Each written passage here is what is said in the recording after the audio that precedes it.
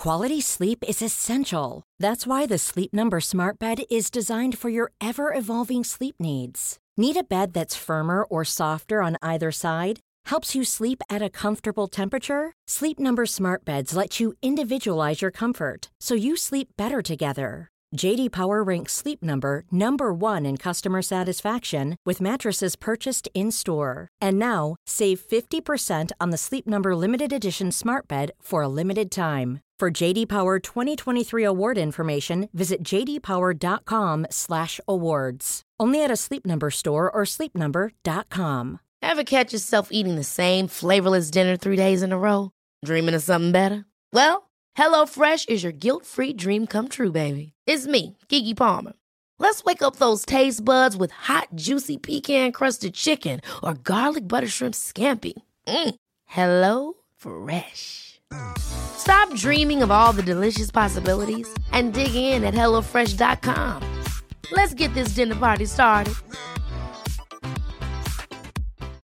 Life is full of what-ifs. Some awesome, like what if AI could fold your laundry?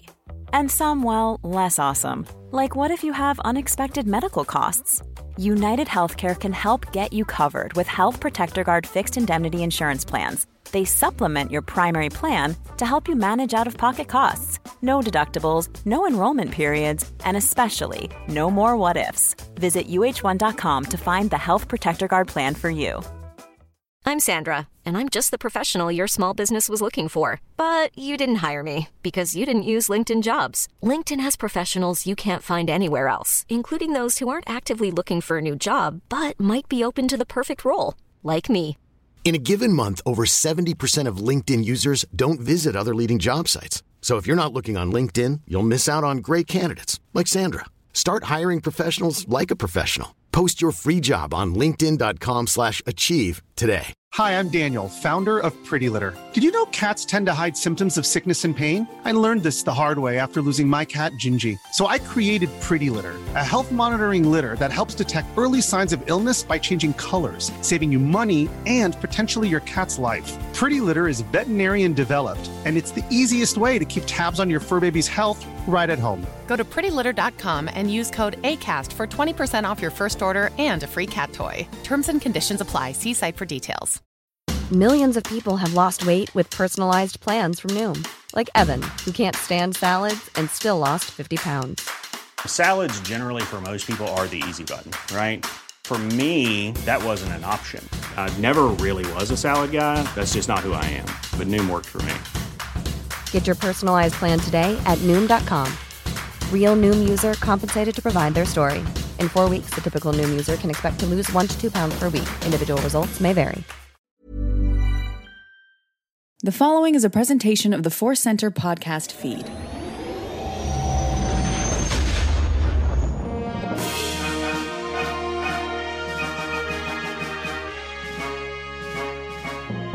From the center of the galaxy, this is the Force Center podcast feed, and this particular episode is one of our deep dives. We are going to dive deep into the High Republic book, A Test of Courage by Justina Ireland. I am Joseph Scrimshaw. I'm Ken Knapsack, happy to be here discussing this wonderful book, technically a middle grade reader, which is weird because I finally felt I could comprehend everything. Yeah, as a middle grade reader, but, you know, I did not feel in any way like I was not being tested as well by all the ideas. A test of courage, you know, I felt like a mirror was being held up, and that was a good challenge for a middle reader book. But we're going to dive into all of the complexity and all of the great straightforward storytelling and action in this book. But first, we want to let you know that today's podcast is brought to you by Audible. Get a free audiobook download and 30-day free trial at audibletrial.com/forcecenter.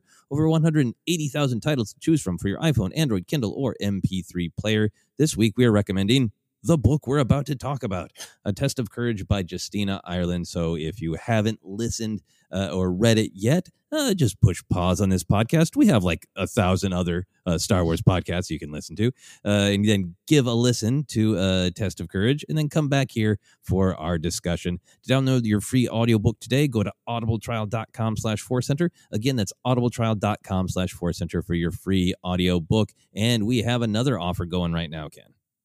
We do. Inside Editions, publisher of a ton of great Star Wars books, is offering 35% off across their entire website with a special Force Center code.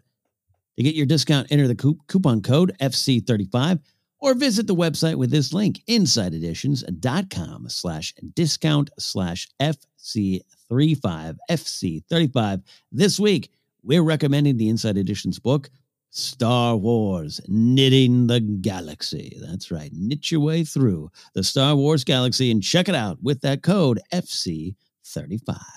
That is right. I would like to see an updated book of Knitting the Galaxy as well with some of the High Republic characters. I definitely want to knit, or I can't knit, so ask my wife to knit Loden Greatstorm. That would be great. Oh, yeah. A storm of knitting. All right. It is just High Republic time all over the Star Wars galaxy here in our real world because there's just so much to discuss.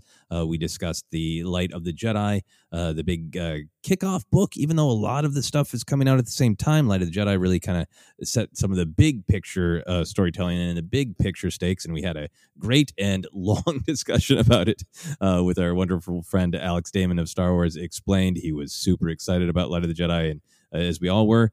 And then we're getting to the High Republic. We're getting to A Test of Courage, which is the middle reader. And then I know we both have in our hands the next book, Claudia Gray's Into the Dark, which is a young adult book. What does age even mean anymore? So we'll be getting to that as well. But for now, we're discussing A Test of Courage. And it's always on these discussions, we like to let you know this is full spoilers, as many spoilers as you can imagine. Sometimes we start our discussion with the last sentence of the book. It's full spoiler time. So with that, Ken, let's go into our overall reactions. What are your big picture reactions to A Test of Courage? Did you love it, like it, struggle with it? Where'd you go? No, this was a lot of fun, and I've already made one joke. I'm sure we'll make more. The middle grade reader thing, and it's like when you watch Star Wars Rebels and it goes to commercial, you're reminded that Star Wars is truly for all ages, and some things are very specific for some ages. But from the beginning, I want to shout out Justina Ireland, who not just being just a great writer, but it takes a certain skill to write a book that is intentionally for quote younger audiences, but doesn't talk over them or doesn't talk under them. It talks at them and with them and communicates with them. And then because of that, because it's streamlined in a way, it just turns into some very powerful lessons for all of us. And I really felt that all the way through the book. And I just had a lot of fun. And that's part of Star Wars, but also fun going, man, I wish I was just 11 again and I had this book in my hands. Yeah, I think that's a great way to look at it, and I think these certainly High Republic is really demonstrating it. We run into it with other Star Wars books. I read Justina Ireland's Spark of the Resistance book. Some of our favorite Star Wars books that we all discuss is our young adult books, and sometimes there are things of like, yeah, of course, the size of the book, the size of the font, it can be like a visual reminder that this book is keeping in mind people of specific ages. But with all Star Wars, sometimes all ages feels right. Of like, yep, these are stories that are designed for everyone. And sometimes a specific book like this is designed to be an entry point for a specific age, but that doesn't mean it isn't also for people like us who have some gray in our beards, as you put it so well. Well, the gray does it for us there, right? In terms of putting it well. Yeah, just a lot of fun. And yeah, I joke, but it's like a Thrawn novel from Timothy Zahn or the Alexander Freed stuff. Great, dense, a lot of things going on in those books. And I joke, but especially with the young adult ones too, it's like sometimes, man, this is more my speed for my life right now. Where I'm just like, oh, cool. I get to just sit and relax and enjoy a real straightforward Star Wars story. So, anyways, that's part of what I really loved about this book in my hands. Yeah, absolutely. And I will not take your jokes away from you about feeling like middle reader books are at your your speed. But I think there is a real structural thing that novels like the Alphabet Squadron or Thrawn books are structurally complex and jump around a lot. And there's something that is in the Star Wars spirit of adventure and cliffhangers and fast movement when you're just going through with this small group of characters really 4 to 5 main characters, and you just zip through the adventure with them. That sometimes taps into that Star Wars structure and feel of you start an adventure and then you just get zipped along the line, you know? Yeah. Mm-hmm. And please take my jokes, man. Take my jokes. They need Take your jokes, please. Okay, I will. Got it. Yeah, for me, I was surprised at how much I loved this. I really liked Justina Ireland's Spark of the Resistance, but in comparison, it did feel like, you know, the storytelling was a little boxed in by that being a book set between Last Jedi and Rise of Skywalker, and could only kind of take the characters so far. And this just felt like the same kind of spirit, the same kind of ideas, the same things I liked about Justina Ireland's writing in Star Wars, but just exploding because there's so much room to breathe in this new High Republic age. So a couple things that I really specifically loved about it is in the grand tradition of Star Wars, it is absolutely a coming of age story, and it is literalized. I love how much it's literalized, that it is a metaphorical trip through darkness in which they literally crash on a dark jungle, acid rain moon planet, and then they go through these trials and they come to a better understanding of themselves, and they literally ascend up to the Starlight Beacon.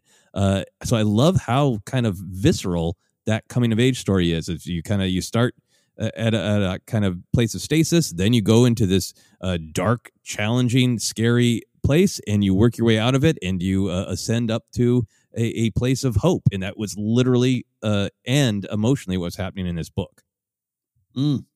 Yeah, that Starlight Beacon, a hope for all the galaxy. But yeah, that journey, and it was, again, I can keep saying fun, but just that planet and all the adventures, and also we're going to dive into, just you were able to just really connect with those themes and tell so many just important little life lessons in this adventure. And I really connected with all those. And again, I'm seconding you on that, but what a great little adventure. Yeah. And just for me, it is, I emotionally feel it. It's more visceral when it is like, they're stuck on a dark, scary jungle with acid rain. You feel that as a trial. The other thing for me, for overall, I really liked the pace. I liked that we kept the same story moving forward while also changing perspectives, chapter to chapter of, it wasn't the kind of a point of view where we saw a lot of different characters' perspective on an event. It was constantly changing perspectives of the characters. So the individual characters and their trials were moving forward, but then the actual overall story was moving forward. And as much as I love the complexity of some of the other Star Wars novels, it is fun to read one that kind of has its foot on the gas while also spending plenty of time with each character. And the final thing I liked about this, which I thought was really, really unique and really interesting, the book had great pace. Events kept happening. So it didn't ever feel like it was stagnating to me, but it had to me what was kind of a unique Jedi perspective. In analyzing Jedi philosophy, we know that what the Jedi believe, or most of them, is, just like Yoda says to Luke, adventure and excitement are not the things to be craved. Violence is not a thrill. Conflict is not a thrill. We, the audience, get a vicarious thrill out of watching the Jedi's, conflicts, actual physical conflicts. But this book really had the Jedi perspective of violence is to be avoided at all costs. It is not the end-all, be-all, day-to-day activity of a Jedi. It is a thing that is sad that it has to happen, and when it does, it's quick and perfunctory, and it is not thrilling. And in particular, I thought that perspective came across because we hear so much about the Force from the two Jedi characters. We see them wrestling with their relationship to the Force. We see them wrestling with trying to use the Force for knowledge and defense. And then really at the end, there's that brief moment of violence and conflict, of Jedi action. But it's just so short. It's still thrilling and it's still powerful, but it's just not celebrated. It just happens quickly and they go back to worrying about their relationship to the Force. I think, I'm right there with you on that, because I think it took some big themes, and this is where the story benefits from needing to be for a younger audience, it took some big themes that are at play in a lot of Star Wars movies and books and stuff, debated even, and it really just presented it in a real simple, easy to digest form, therefore easier to just, there it is, and understand. And I think that's one of the successes, and it keeps in line with George's vision of teaching the kids, teaching the kids to grow. So I know what you mean, and Justine Ireland really knew every character in this book. To slide the perspectives around and stick to this core, stick to that Jedi philosophy. She really knew what she wanted to do with these characters. Yeah, and she made me feel it. She made me really feel walking in Vernestra's shoes in particular, where Vernestra is thinking about the Force all the time, but her relationship with the Force is absolutely about knowledge and defense and understanding it. And then when violence has to happen, it is so quick and perfunctory and not celebrated by Vern. And like, oh, wow, this book is such a great, like, that's what it feels like to, be a day-to-day Jedi, when you're not at war in particular. So I really, that really elevated it for me, because it's such a great example of that. So I want to ask you a couple other general questions, then we'll dive into all those big ideas. So like all of these initial High Republic stories so far, the events kind of overlap with one another, with Light of the Jedi in particular. They all, including the comics, use the opening of Starlight Beacon as a sort of a thematic and narrative anchor. Do you think that works to have all of these individual stories that are all still tying to kind of these very specific beats? And how would you feel if this was the first High Republic book you read? Do you think it would work for you without having read Light of the Jedi first? Yeah, look, Light of the Jedi is this wonderful start to this whole series, and this book kind of reconfirms that for me. Meaning, Justine Ireland or any author who was leading off could have and would have filled out just a bit more of the state of the galaxy, a bit more was going on, but they didn't need to because Light of the Jedi exists. Same with the comic. I've just started to catch up with the comics. But so Light of the Jedi to me is like the Starlight Beacon itself. It's the center of this thing, and everything keeps flowing back to that story because it's so done so well. So with that said, I'm happy with their way they're laying this out. And with just a few tweaks, could this have launched the whole thing? Yeah, because what happens with the steady wind, that could have been the precursor to the bigger great disaster and the emergencies. So emergencies.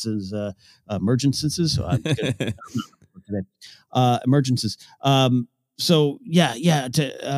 I love the way it is my answer, I guess, but you could have gone either way. The comics could have launched it. You just little details here and there, but this highlights how well the Light of the Jedi was in terms of starting it all off and giving us just a feel for that world. Cause I never felt lost in this book. Yeah. I think that they're doing a really good job of, you could start with any book, any of the comics so far.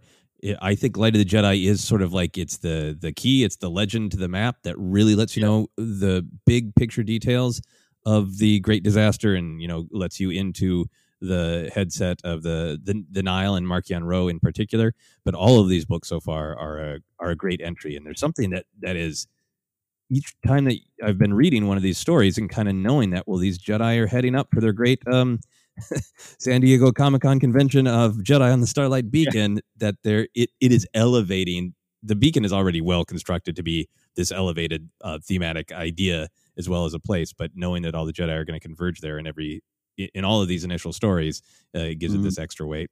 I also think there's something about the way that Light of the Jedi follows a bunch of individual Jedi, so we get that they are individuals impacted by the big event. But then this book is just individuals who are impacted by these events. And, if the reader has read Light of the Jedi, we actually know more about what's going on than they do. Right. But I think it is by focusing on just a few individuals, there's something that feels like it's really reinforcing the philosophy of Star Wars, that we are all connected and that we matter as individuals and our choices matter, but we're all connected to this larger story. And there's something about reading this that feels like strangely accurate to real life. Like, I'll have my day's adventure, but then something will happen in our world where, well, we're all aware of this thing that changed because of the virus, because it happened to all of us today, but I also had my own individual adventure. And that feeling in this book is really strong to me. it just goes to show that the years of planning for this series, we're just starting it out, but it's already just kind of a success in my mind by exactly what you said.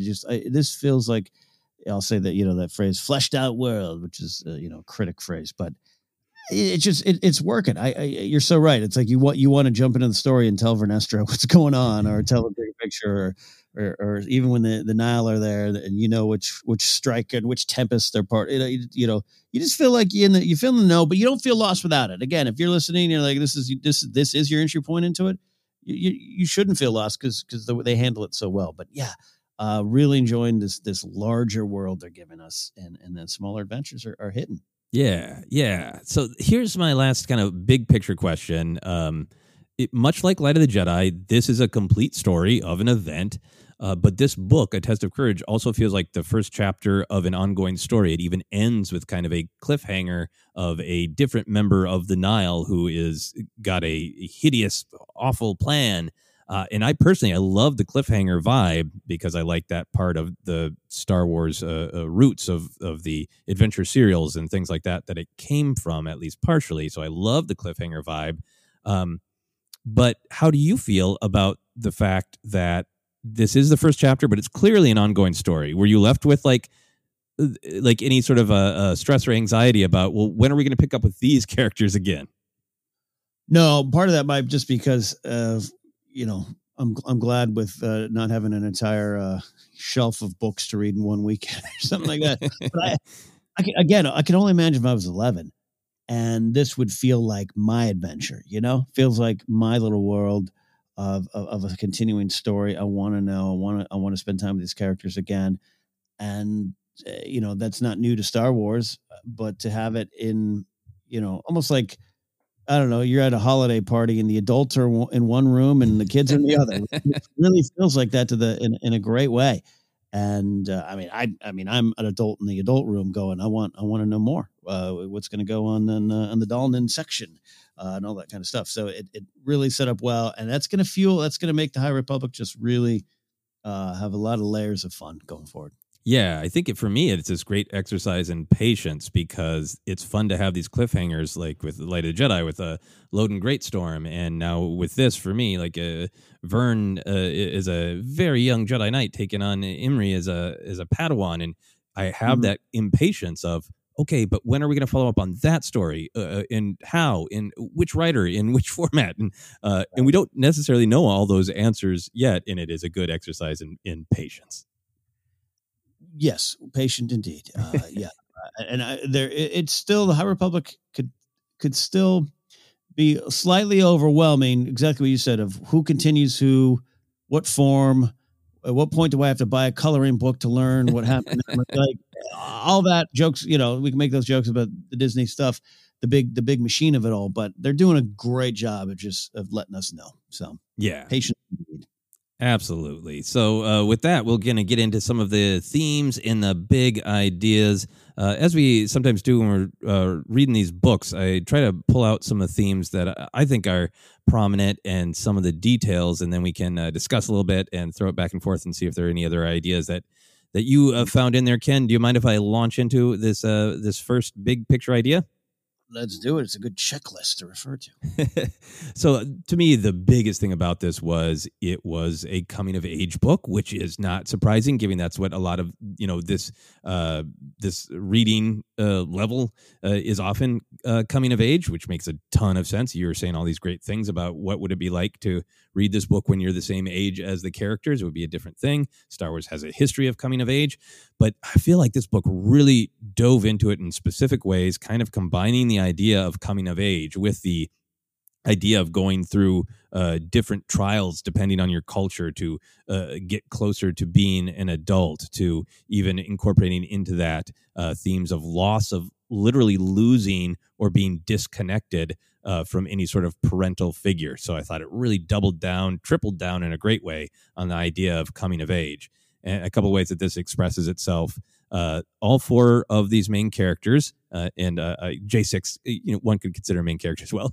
All 4 to 5 face loss in the challenges to becoming their best self. Honesty, Weft literally loses his father in this accident that kicks off the book, or not accident, the sabotage of the ship.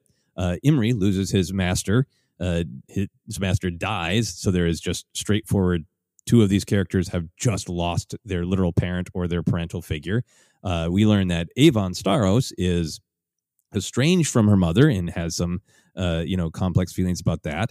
And then we get this slightly different perspective that Vernestra Rwoh is 16. She's a Jedi Knight, and she's on her first mission, but she's immediately asked to fill a parent, mentor, adult role. So she is both coming of age and also suddenly having to be the parental figure for three people who have either lost or are estranged from their parental figure. So I thought that was just like the actual challenges of what's going on with the characters are all about this coming of age and trials. And then we get mentions early on of the actual Jedi trials and what they're like, and that Vern took them and that Imri's worried about them. And then we learn that it's a part of Honesty's culture on Dalna that you go through the metamorphosis. It's making it really clear that it's a cultural tradition to, get closer to being who you're going to be when you're an adult.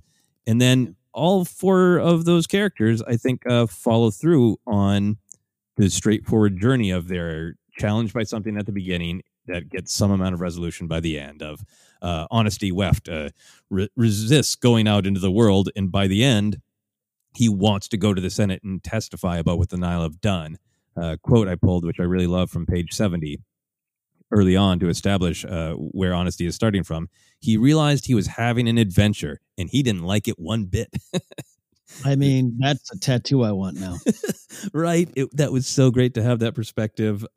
Just really solidly celebrated. If not, everybody is staring into the Twin Suns wanting adventure. I call this being invited to a birthday party as an adult. Yeah, like a surprise birthday party, even worse, right? Nobody needs that challenge. So, yeah, Honesty has this very specific arc set up. And then Avon Starros has family trauma we learned from being kidnapped as a child, and she feels that maybe her mother is pushing her away, maybe she's rejected.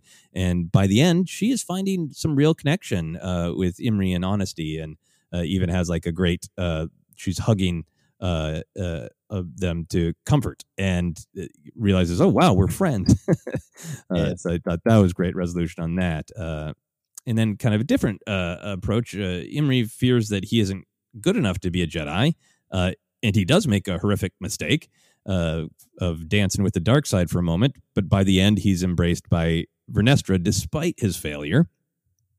And then Vernestra feels challenged by being on her first mission as a knight, and her role as caregiver to Avon, because that's what her job was initially at the beginning of the book, was to watch over Avon.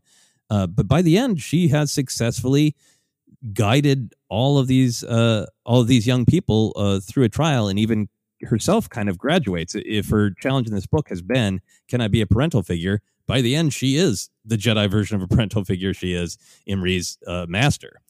Quote I pulled for Vernestra is, being a Jedi Knight was turning out to be a lot busier than Vernestra had thought it would. Another nice, realistic perspective. And then my last kind of bullet point on this is even the droid J6 is evolving, which, some stuff that we've experienced with droids before, but I think it really starts to tie into this big picture theme that J6 has, like that pouty teen moment where she's thinking deep thoughts and doesn't want to tell anybody what they are. And that implication that she's maybe going to go too far with her blasters. And one of the last thoughts that we check in with her on is this idea that she wants to think about what upgrades she wants. And that's just such a great droid way to say, I'm trying to come of age. I'm trying to decide who I want to be. I'm trying to think of what upgrades I want. I thought about what upgrades I wanted between 7th and 8th grade, I think that's the year you kind of get upgrades regardless, right? You have to come to terms with the upgrades, but yeah. Yes, exactly. So I wanted to ask you about the big picture of this theme. Did the coming of age trials theme resonate with you? And did it feel like it was fresh in this story, given that is a lot of what Star Wars storytelling is? Yeah, a great point, because coming of age, it's like we've been living that since '77 in Star Wars. But again, because Justina Erlin knows these characters so well, and what she was able to accomplish and just make it so clear and so different and new and big. And I felt what was really effective in this one is you had 4 kids essentially lost in the big world and with no one else around them, and any lessons have already been given to them at this point, and they're cut off from those lessons. And it's about figuring out for yourself and with those around you, and the big themes coming of those around you. Indeed. And that's where it really worked for me, where it did feel, I don't know. It wasn't like they all were locked in a detention room on a Saturday and they had to come of age from that one. But you know what I mean? Like it just was clear and vibrant, for each one going through their trials, each one making choices to grow up when you can maybe even shrink back. This was a great junior high adventure. This was like junior high drama class for me. Yeah, no, you're right. I think the contrast with their situation in the state of the galaxy, like since we know the bigger world, and we can so feel them being just pushed off the deep end of the pool. And you're right. I think about the fact that this book really highlights they have the lessons. Now they're trying to implement them because there is a lot of them thinking through what their parents or masters have told them. There are a lot of just them literally pulling quotes. They're like, remember when my dad said this? Remember when my master said this? Remember when my mom said this? Maybe this will help me get through this. And I think it probably just heightens it that they are in both physical danger, and this is also a journey of loss and grief. It's not like, oh, when we get out of this, what will Master Douglas think? It's that he's gone and I can never get advice again and I might die. And I think that really heightens it in a great way.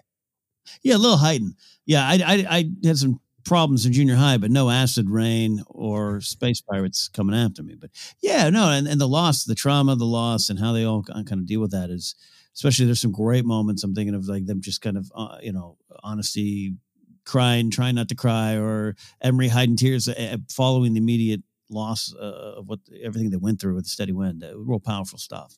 Yeah, absolutely. Did any one of these characters or their specific wrestling with coming of age grab you, or feel like it was something you've been through? I was particularly moved by Emery's journey.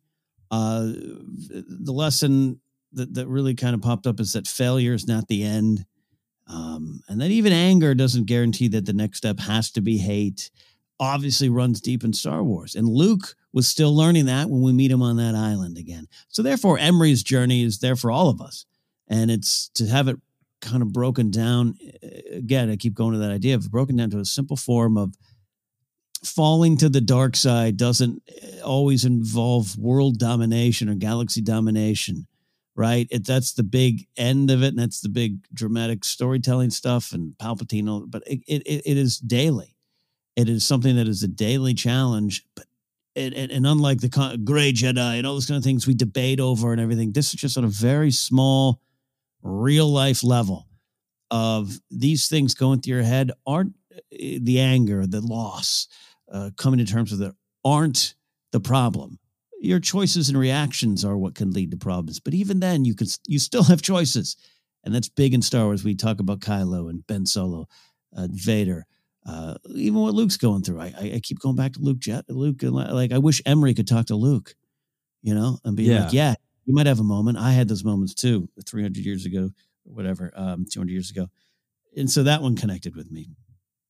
Yeah, I thought that was really powerful. That idea of it isn't this big, and that's how he became the big bad of Star Wars. Of like he made it a bad choice in a hard situation, but he's met with this forgiveness and said, "Hey, yeah, no, anger is Vernestra kind of repeating a little bit of Padme wisdom of anger is real and it's going to happen. What matters is how you respond to it, and in this particular instance, you responded poorly, and that is going to be the challenge every day." And it made me think of the great Obi-Wan scene when Maul takes someone he loves from him, and Maul just expects, of course, Obi-Wan's just going to snap. His eyes are going to go yellow right now. And Obi-Wan's like, no, this is the whole thing. Of course I'm upset, but I've been working on this my entire life. That's the point. I thought it was such a great perspective from this really kind, really likable kid. And even the power of earlier, Imri had said, no, we don't seek revenge. I know it. Right. I know that. But it was still really hard to follow through on not doing that. Well, and this is weird. I had a slight spoiler for something like this coming in this particular book. There's just so much High Republic stuff out. We have a section on the Force Center Discord that is marked spoilers, but sometimes I might swing through it just to clear notifications or whatever. And I knew there was some kind of dance with the dark side coming. And so because of that, I leaned back on my just 40 years of Star Wars fandom. We're like, oh, okay, well, maybe one of the kids goes to the dark side and it's Sith-like and, he wants to take over the world or kill. And then when it rolls out and it's so real and it was so small scale in a way, not small to Emery, the loss he felt is not small, but you know what I mean? Like it wasn't this gigantic Star Wars turn to the dark side. It was like, no, this thing you're feeling is normal. Your reaction to it is even normal, but that's where the turn can begin. Wow. It really worked for me. Yeah. And the utter power of Imri feeling that loss and that anger and that I don't want to be sad and I feel like I have more control when I'm angry, which I think is just such an accurate description of emotions as I've experienced them.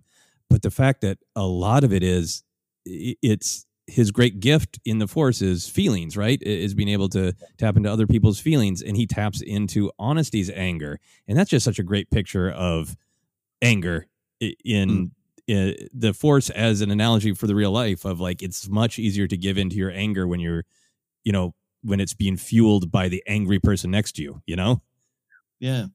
Really powerful stuff. I really liked all the characters. There's something about Vernestra's journey and her character that I was really drawn to. I think because I like steadfast characters. I like heroes like Captain America or Superman or Wonder Woman, who are characters who are generally don't break, but they are really challenged. And I just, there's something about Vernestra as everything's gone great for me. I was really encouraged by my, culture of origin, the Mirrorlands, to be a Jedi. It's celebrated. I'm really good. I got a great teacher. I know some of it is my hard work. I know some of it is my luck, but I feel pretty connected to the Force. And yet she still had all these doubts of like, oh, can I show Imri my light whip, or what does that mean? And am I able to guide them right? So I really like a good story where the hero feels strong and powerful and steadfast, but there are still challenges, because that feels true to me. Oh yeah, the stuff with the light whip was great. Of just the you can't show it, and what does it mean? Yeah, no, you're so right. Yeah, it's look, I've heard you say this about Rey before, and I'll add Vernestra to it of just like, I'd like to grow up and be like her. Again, doesn't mean this isn't like a perfect. The belle of the ball, the quarterback of the team type of character that just she doesn't have that kind of arrogance or privilege attached to her, but she recognizes those parts of her, and she recognizes the need to continue to grow because she feels those fears, and it's very real as well. Every arc in here is real for these characters. Yeah, absolutely. For you, just as a person, does it help you to process individual challenges in life if you think of them as this is your Jedi trial or this is your metamorphosis? Yeah, I think when I could take that time to do that, when you're in the middle of it, when you're Emery going, man, my master's dead and those folks over there did it, and it's hard to stop and go, oh, this is a trial, but that's the life works, right? And it's easy to look back, but it's important to look back. It's important to take those lessons and go forward, and I do look at a lot of things that are just chapters, or I'll say a lot, well, I got through that. And sometimes it's as easier. I had a big trial during the pandemic. You want to know what the trial was? I had to get my real ID. And it took a lot, and waiting in line and figuring it out. And COVID was just launching and I wasn't sure. And here I'm, and I'm half joking a little bit, but I got through it. I just remember driving away going, I got through that. I did it. I didn't think I'd get that done, but I did it. I got through that challenge.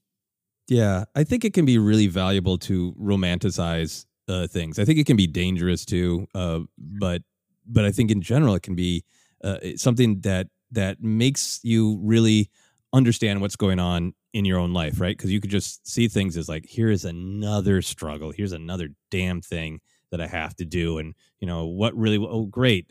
I just, I maintained, I got this idea I need. Great. But if you add a little bit of that romance to it of like, I am going to persevere, I will pass my Jedi trial, I will accomplish metamorphosis. How? I'm going to eat a little less cheese and a little more vegetables today. I have completed my Jedi trial and have not fallen to the darkness of that additional piece of Gouda. I had a salad. I am a Jedi. Pulling some personal experience there. I think sometimes it doesn't always work, but sometimes I think it's really fun and powerful to add a little bit of that romance to the challenges you encounter. And look, again, if you're 11 or 12 and you're reading this book and the off chance you're listening to our review, welcome to the party. But you're heading out to the real world, and it's I think it's a great little skill to pick up, to look at it as that might help you not be as overwhelmed. And look, there's some problems that are overwhelming. That's part of the struggle. But you know what I mean? I think I wish I had some of that too, because I'm a quiet little kid who was a little overprotected. Little, that's an understatement. And sometimes I feel as though even, it was hard for me the very first day when I wanted to sign up for improv training in 1999. Like, I'd overcome a lot of things to pick up a phone and set up an audition time. Yeah. It was hard for me. I wasn't trained to do that. I didn't have those skills. I'm shy like my father. And if I just been able to approach it, now I'm 21, 22 at the time, of just like, this is today's challenge. And this book is like, I want every kid going into junior high to read it. Yeah. It should be a textbook. A test of courage, your textbook. That is great. You want to grow up. A test of courage. Can you make that phone call? I also had to pass that Jedi trial at different points in my life. Can you make that phone call? Yeah. I did it. Want to move on to one of the other big ideas, and that is point of view. Obviously, this is a big Star Wars idea, big Star Wars theme that everybody does have different points of view, and they can affect how you act based on what truths you cling to. Your perception determines your reality. Your focus determines your reality.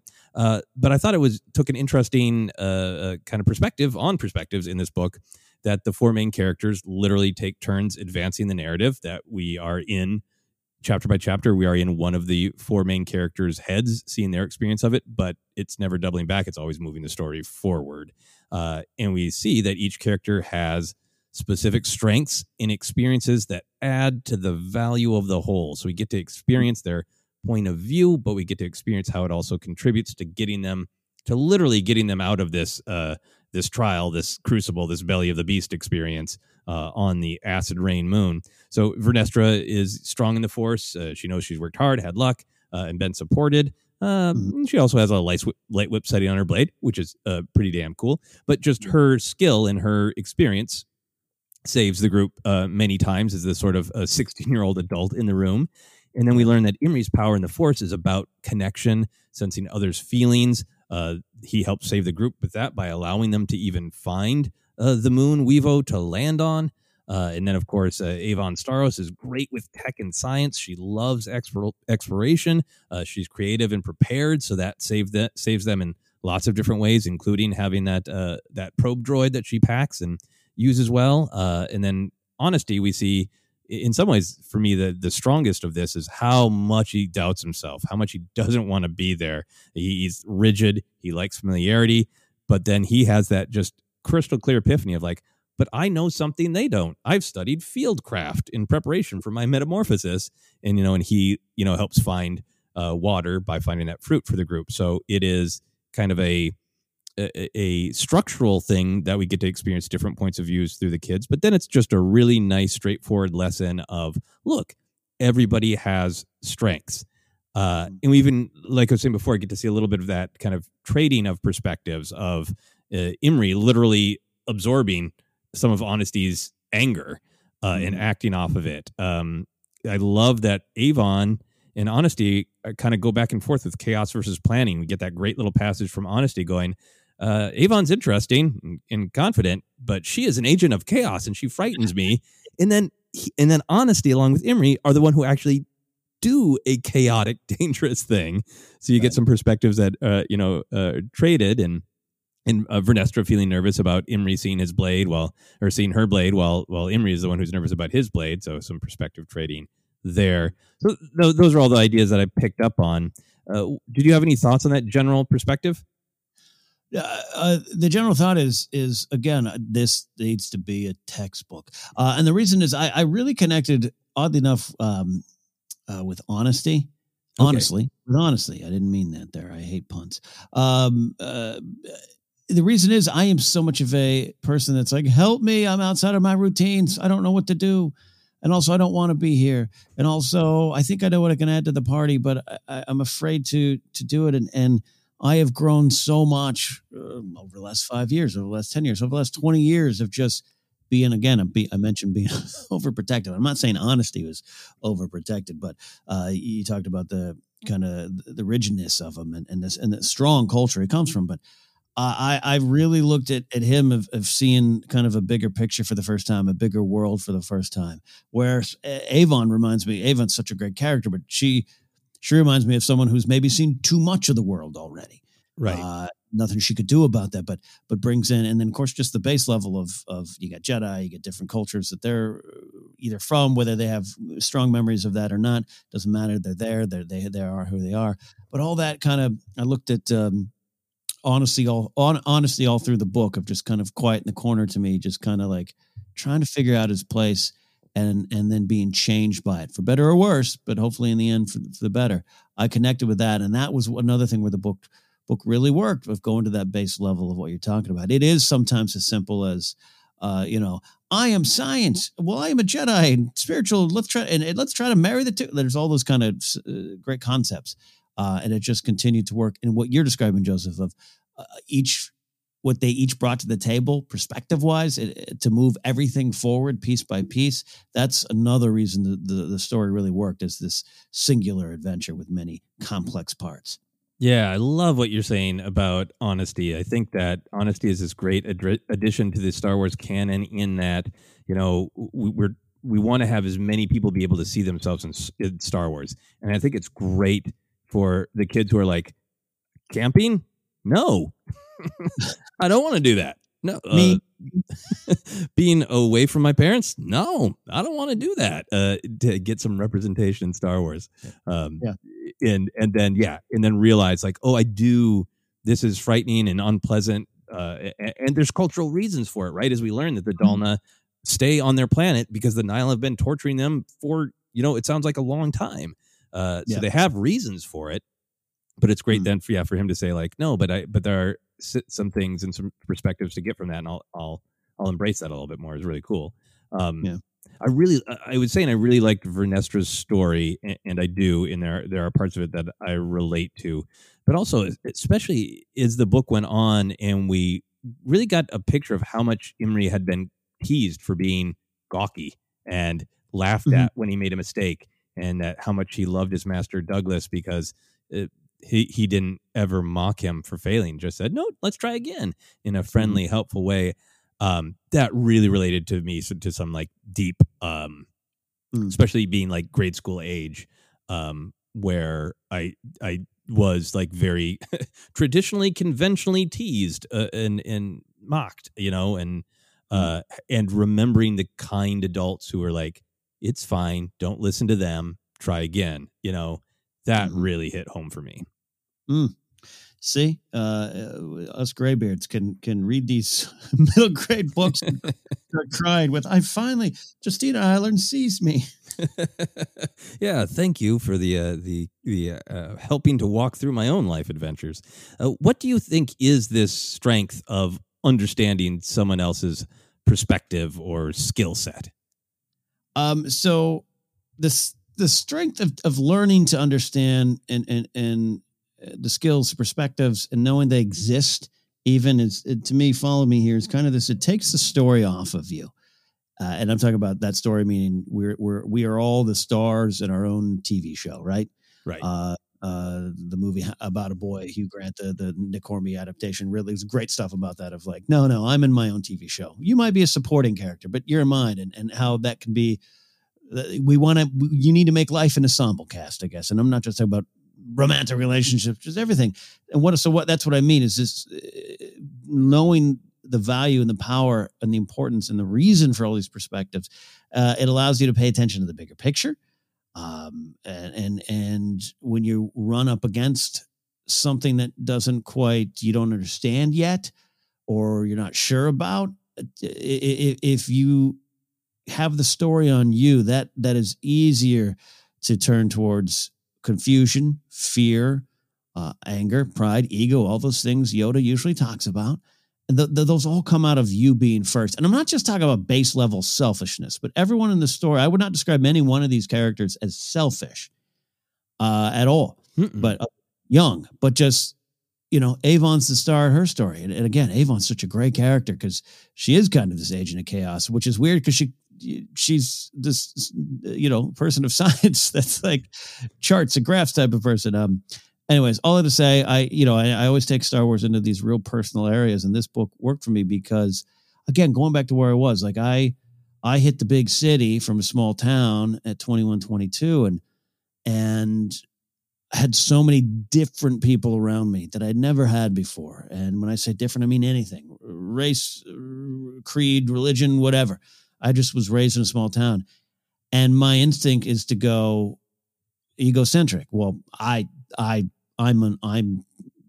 that my way's the right way, or what I view you is the truth, and it's not the truth. And I've just only gotten better and grown by acknowledging the power of other people's journeys and perspectives and skills, like you're saying. This book could be used at a work conference.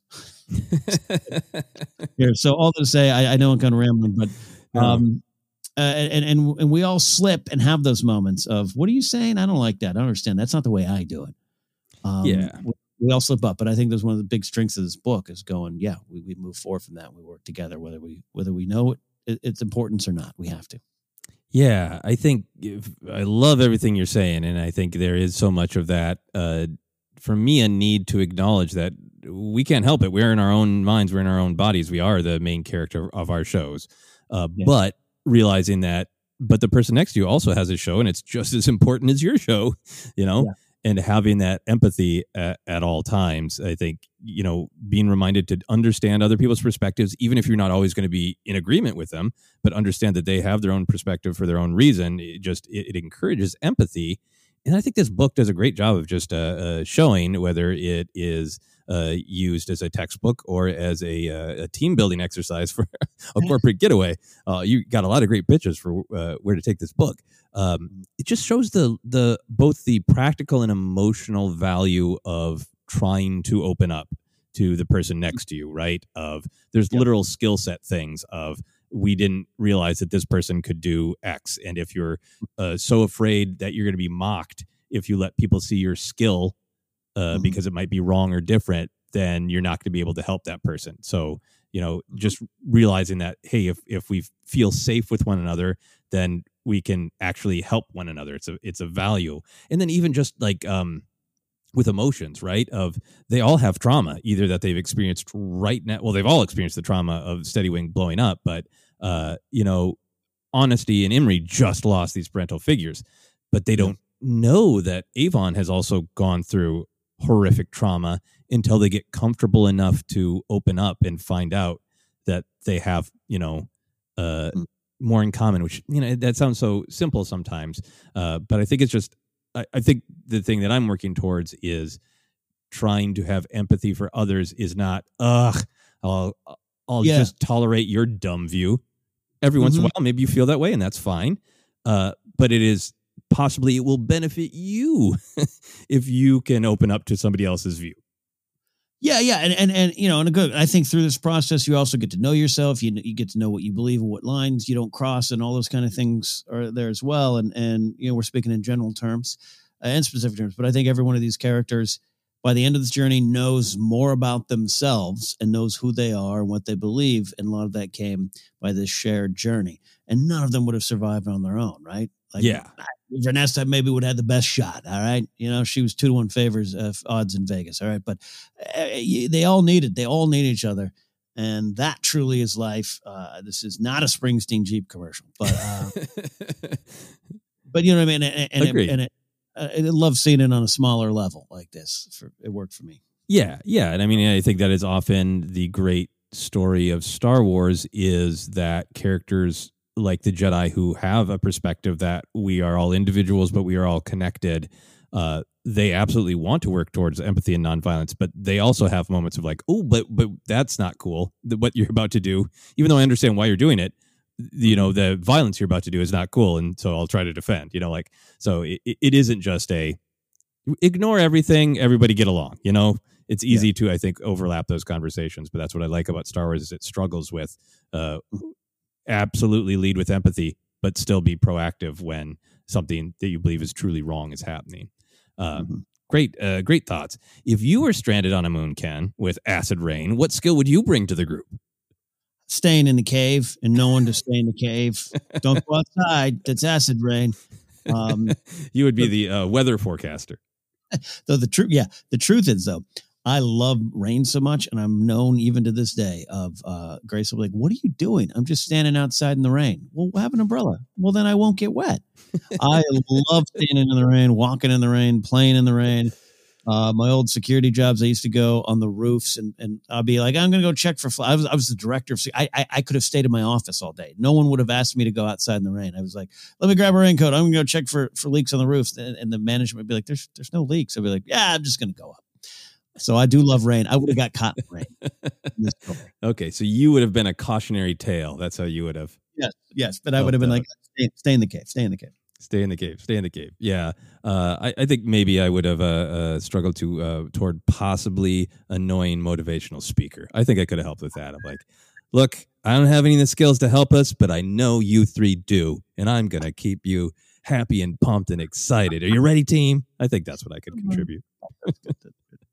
All right, we're going to move on to this last sort of big picture idea that I perceived in the book, which I think is the idea that really adds a lot of depth. Everything we've been talking about, obviously, we love, but to me, this was a lot of the depth came from this. And it is actively accepting loss. There's active death in this book. And also a little bit more exploration of the will of the Force and the different Jedi characters' sort of relationship to that. So multiple characters wrestle with why the tragedy had to happen and how to move forward, specifically with the Steady Wing blowing up and all those people being killed, them narrowly escaping, but specifically Honesty's father and Jedi Douglas Sunvale. This is a quote from page 57, Avon Starros thinking through the tragedy. And it says, Avon's heart clenched at the knowledge Master Douglas was gone forever. If the Force really was guiding everything, how could good people like Master Douglas die so stupidly? Got so excited when that popped up. It's like, okay, is this just a passing thing, or is the book going to wrestle with this perspective a little bit more? And it really ended up doing that. Imri has a couple different things to say on this topic, but in particular, when the sort of fever of the dark side breaks, it's partially because he remembers or maybe hears Douglas, his master, speaking to him. This is on page 207. And he says, to be a Jedi is to always trust that the Force works in mysterious ways, Imri. We accept and try our best, but we do not forget that in the end, all is as the Force wills it. I feel like this is reflected two other places as well, many other places, but two I wanted to highlight. Page 110, this is just more of a practical thing, is that Avon has been leading them down this difficult path, literally through the acid rain moon. And Avon says, following this path across the floodplain allowed us all to realize that the only correct path was the least desirable one. I think about that every day of my life. And then wanted to highlight the kind of the end beat of this story on page 225 when Vernestra has taken Imri as her Padawan, and they are reflecting on that the Nihil are responsible for the destruction of the Steady Wing and kind of how awful it is. And Vernestra says to Imri, I think we have seen only the least of what they, meaning the Nihil, are capable of. But don't worry, we're Jedi. We'll be ready when next they strike. So, Ken, feel free to take this kind of however you want, wherever you want. What is powerful to you about this discussion of the Jedi's relationship to the will of the Force. There's some great stuff, and I failed to write them down this time. I apologize to you and all the listeners, but there was some great, along with our favorite Qui-Gon quote, we kind of either get exactly right or paraphrase of "Turn towards the light because the light is there." There were some real good plays on that too, and so far 2 for 2. High Republic books, comics as well, but High Republic books have really been allowed to look at what it means to be a Jedi and the relationship to the Force and destiny and will, all these things that we love talking about here. So accepting loss is your big theme here, and how that will of the Force. You talk earlier about chapters, seasons of change, and I always say part of that loss isn't just death. That's perhaps the biggest one, but a changing of a job, a changing of a scenario. All 4 of these characters cannot go back and change anything that's happened before. They must, and not that some of those is death. Some of those are little things, interpersonal relationships. While they're even being here, I think honesty might have those questions, and you must accept that loss, and how that loss, to me, putting it on the shoulders of the will of the Force can either be a cop-out or it can be an accepting of just, you have to go forward. You have to go forward, and you're going to learn from it. You're going to survive, and you'll get through that trauma. And I think even, on a simple, like for me, graduating from 8th to 9th grade was a trauma, Yes, it was. And having to go, you can't go back again is something you hear a lot in your life, but you can go forward, and to see it like that is part of what I think this book talks about here, along with the big things. Again, a lot of trauma, the stuff you highlighted with Avon and her mother and what she went through, and then just the ramifications of the death. But even for me, there's a little bit of with Vernestra showing that she has a light whip is kind of this almost letting your inner light shine. Right? To me, it took a lot of, she can never go back. That it is now known who she is, and her skills are now known. And that's even kind of a loss of what was before. And now you are out and about, and you are proud. Again, I talk about how a lot of this book is about finding out who you are. And a lot of it is growing and accepting those around you, or working with those around you, or trying to understand those around you. But it's also going, this is who I am. And I think Vernestra, a light whip is something so cool. Everyone wants a light whip to show back up in Star Wars, and it's been in all these legends and video games, and all those kind of, and here it is. And instead, it wasn't like, look at this light whip, and everyone goes, it was, oh gosh, I can't let anyone know that I have this. Yeah. Even though I know it's okay, and I can cite examples of where it was used, but there's a confusion around this. Oh, you have a light whip? Don't the Night Sisters use that? Are you a Night Sister? I think that's part of, when I hear the term loss in life, and it is moving forward and looking at it as that. And that's part of what I felt from this book as he wrestled with the philosophy of, will of the Force. Yeah.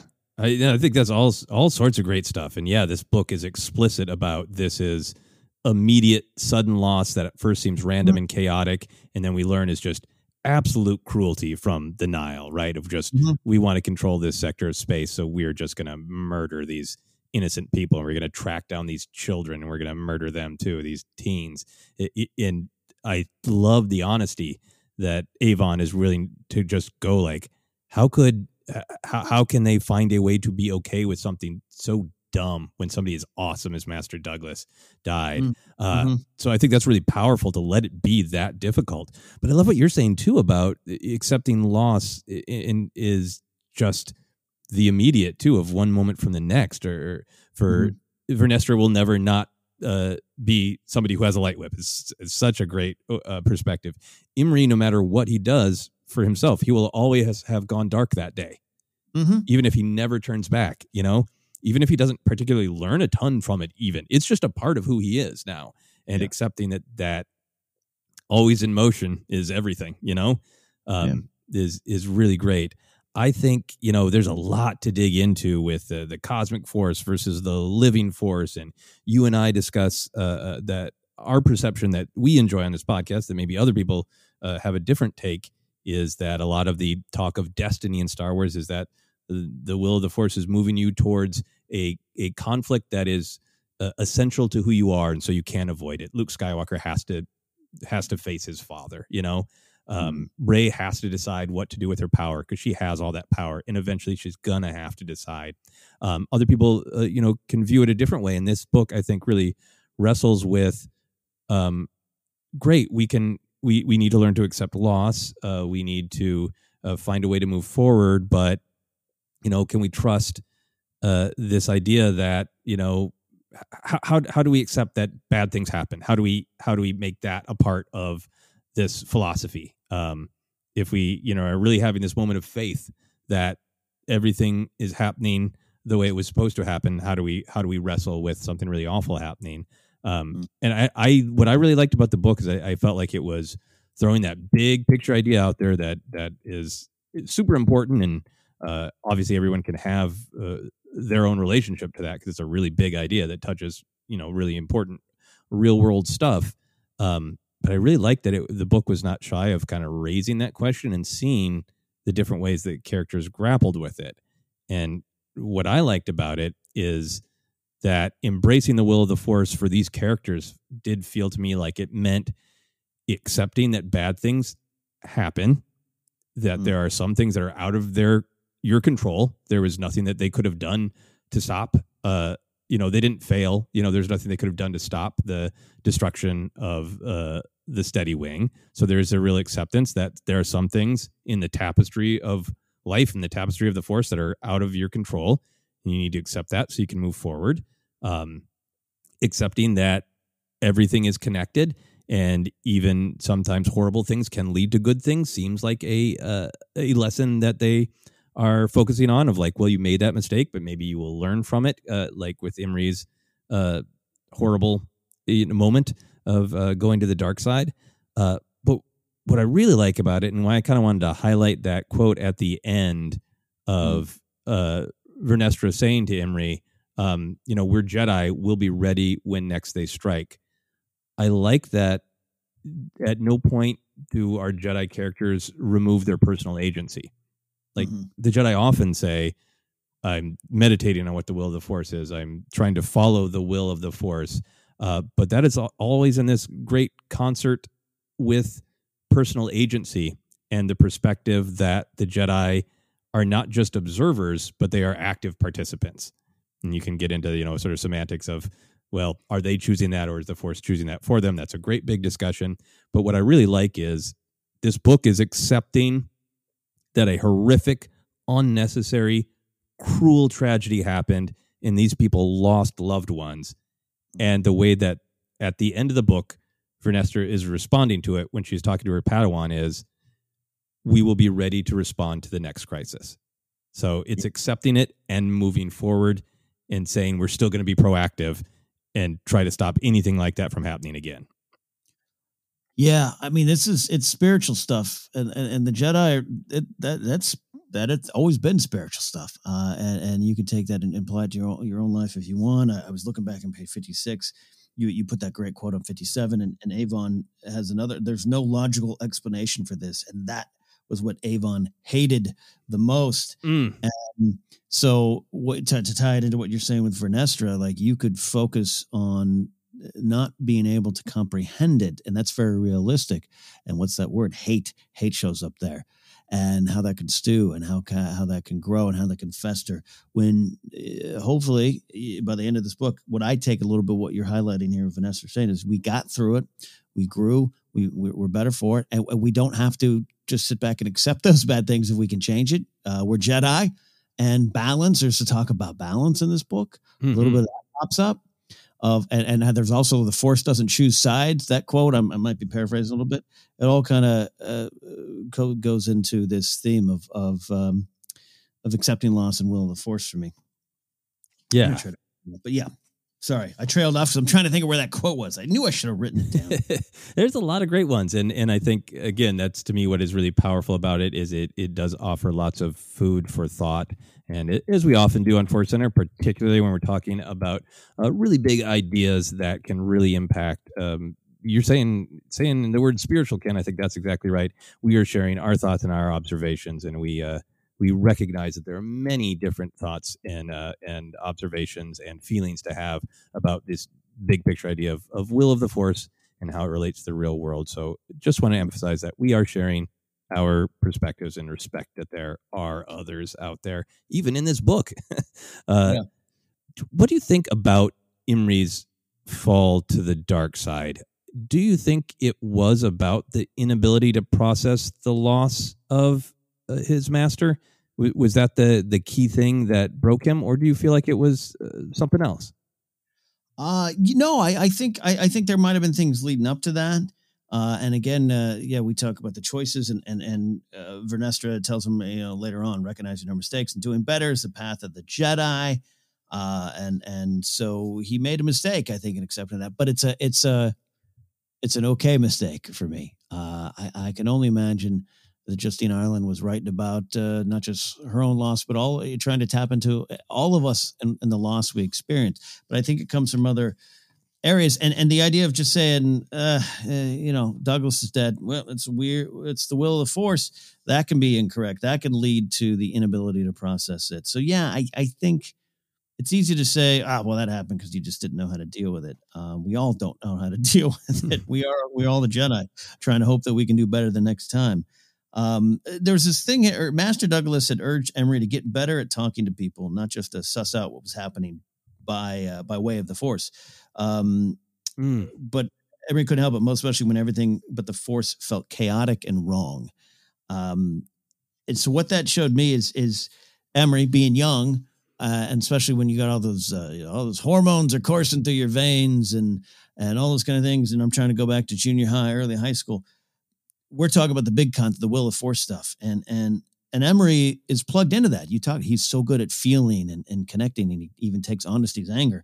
So for him to believe that everything but the Force felt chaotic and wrong, to me, is such there's the inability to process it. Simply getting up or going outside, me having to make that phone call.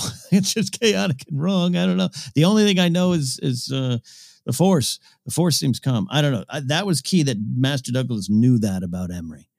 That's such a great, great pull. You didn't need to just study the books here. This is a little bit of Yoda. You need better at talking to people. Be part of this galaxy. We're Jedi. We're out here. We're out here to help.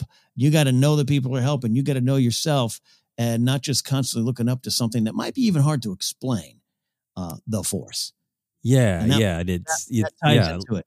Yeah, like living in what you are good at, but not maybe everybody is good at living there. You have to be out in the world. And so when the Force does something that seems just as chaotic and wrong as the real world you don't understand, you're knocked off your foundations there. And Emery was knocked off his foundation. Understandably, again, no fingers pointed at him, which is why I love the ending with Vernestra and him. But you know what I mean? So yes, I think in the end, it's simple to say his inability to process, but that's what I was trying to get at. It's the whole picture of what he couldn't grasp. Yeah, that's such a great pull, because in a way it is Douglas giving him the advice that he needed. I love that this book is seeded with the advice that Imri needed but couldn't take, because that feels more honest of that is the challenge in real life, is we often know we have the wisdom we need to not make bad choices, but our emotions pull us to not listen to that wisdom. And in specific, if Imri had talked to Honesty instead of just feeling Honesty's anger, I love that Honesty did feel that anger, did feel like it would be easier to be angry because then I would feel in control instead of feeling sad, which I'm ashamed of Honesty's, thinking. And Imri just sucks up that emotion. But if he had spoken to Honesty, Honesty was really reticent about actually acting on the anger. And if he had spoken to him, Honesty would have probably said, I don't know if we should go after them in the middle of the night alone, Mm-hmm. Yeah. Mm. I love that his brief break to the dark side is, I think it is about an inability to process that loss. I think everything you're saying is great, but I love how much it is tied up into just kind of real world things of, obviously he feels the pain and the anger and the pull toward vengeance. And, I'm not going to let the galaxy be chaotic. I'm going to, enforce my order on it of those people killed my master. I'm going to kill them. But there's also this, Douglas was the one who made Imri feel accepted. And Imri is stewing so much with feeling like he's never going to be good enough. He's jealous of how talented Vernestra is.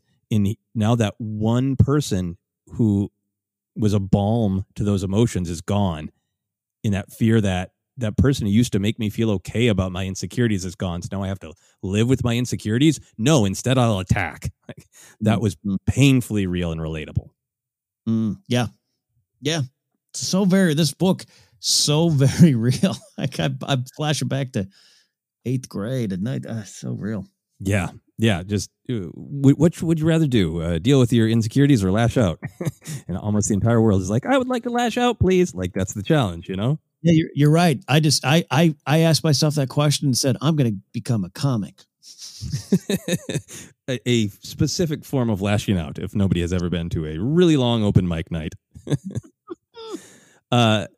Any other big picture ideas or themes that you wanted to discuss? I mean, we hit on a lot. I'm not just trying to skate over that, but yeah, we hit on a lot. No, a lot of it was there, and it ties well into some of the stuff going on with the High Republic and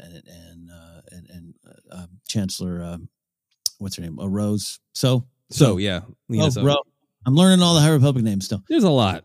Ties to the big picture. So yeah, that's all there. We can discuss it if we need.